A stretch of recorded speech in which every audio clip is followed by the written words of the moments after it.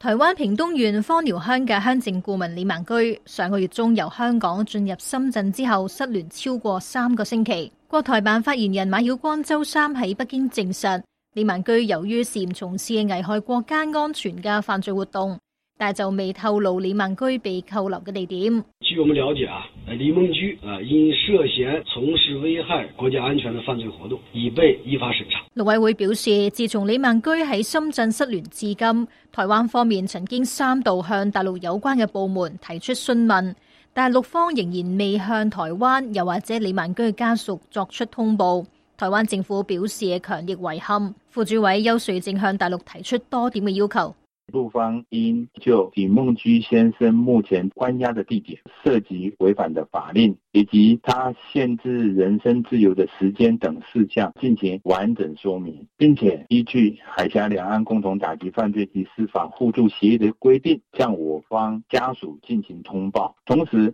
也應該盡速安排家屬赴陸進行探視，同意律師會見，以保障他應有的司法權益。台灣人權促進會秘書長邱伊領對本台表示，過去唔少嘅案例都可以見到，大陸當局拘捕程序欠缺透明度，亦都違反基本人權。不管任何一個台灣人或是任何一個外國人，其實都有可能會面臨到這樣的一個被任意逮捕或者是強迫失蹤的一個風險。中國在逮捕外國人士的個案上面，我們認為它的程序非常的違反國際上面的基本的人權的保障的，但也同時可能也違反了中國自己的憲法所保障的一些基本的人權。屏東縣長潘孟安表示，目前仲係唔清楚李孟居具體嘅情況係點樣。佢已經同陸委會嘅主委陳明通通過電話，希望陸委會能夠盡快協助海基會處理。不管他是不是訪寮鄉的顧問，總是作為台灣的一份子，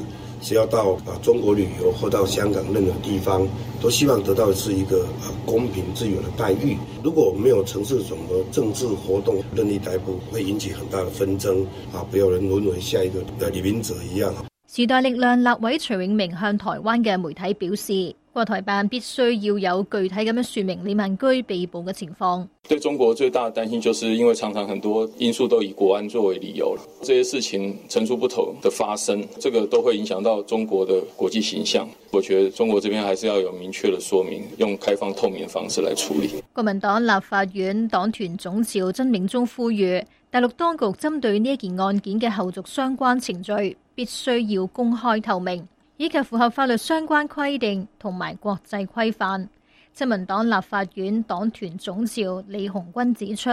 喺大陸嘅台商有近200萬人，如果冇具體證據就去拘留定罪李孟居，呢一個對兩岸之間嘅交流唔會有正面嘅方向，亦都會引起寒蟬效應。李孟居上個月18號到香港，喺2日之後失聯。根據李孟居傳俾朋友嘅照片可以了解到，李孟居曾經到過反送中嘅活動現場。佢失蹤嗰日傳俾朋友嘅照片係深圳解放軍嘅裝甲車，不過未清楚呢啲嘅照片係咪佢親自拍攝。早喺2017年初，台灣民進黨前黨工 NGO 嘅工作人員李明哲經澳門進入廣東嘅珠海之後失蹤。約10日之後，國台辦證實李明哲因為涉嫌從事危害國家安全活動被扣查。同年嘅11月，李明哲涉嫌顛覆國家政權罪罪成，判囚5年。呢一個亦都係首次有台灣人被控呢一項罪名判刑。另外，國台辦發言人馬曉光又喺周三嘅記者會批評台灣民進黨不斷鼓吹台獨嘅活動，煽動對大陸嘅敵意，挑動兩岸對立。近日更加邀請港獨分子訪台，為暴力激進分子提供庇護，令到台灣成為避罪天堂。民進黨當局在近期香港事態中扮演了極不光彩的角色，他們煽風點火、推波助瀾，與港獨勢力相勾結，企圖搞亂香港，破壞一國兩制，不斷借機來攻擊污衊大陸，煽動島內民粹，製造反中恐中的氛圍，撈取選舉利益。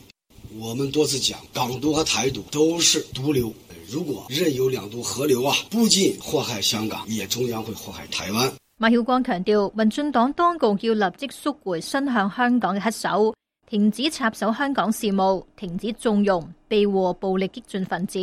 停止破壞兩岸關係嘅行為。自由亞洲電台文宇晴報道。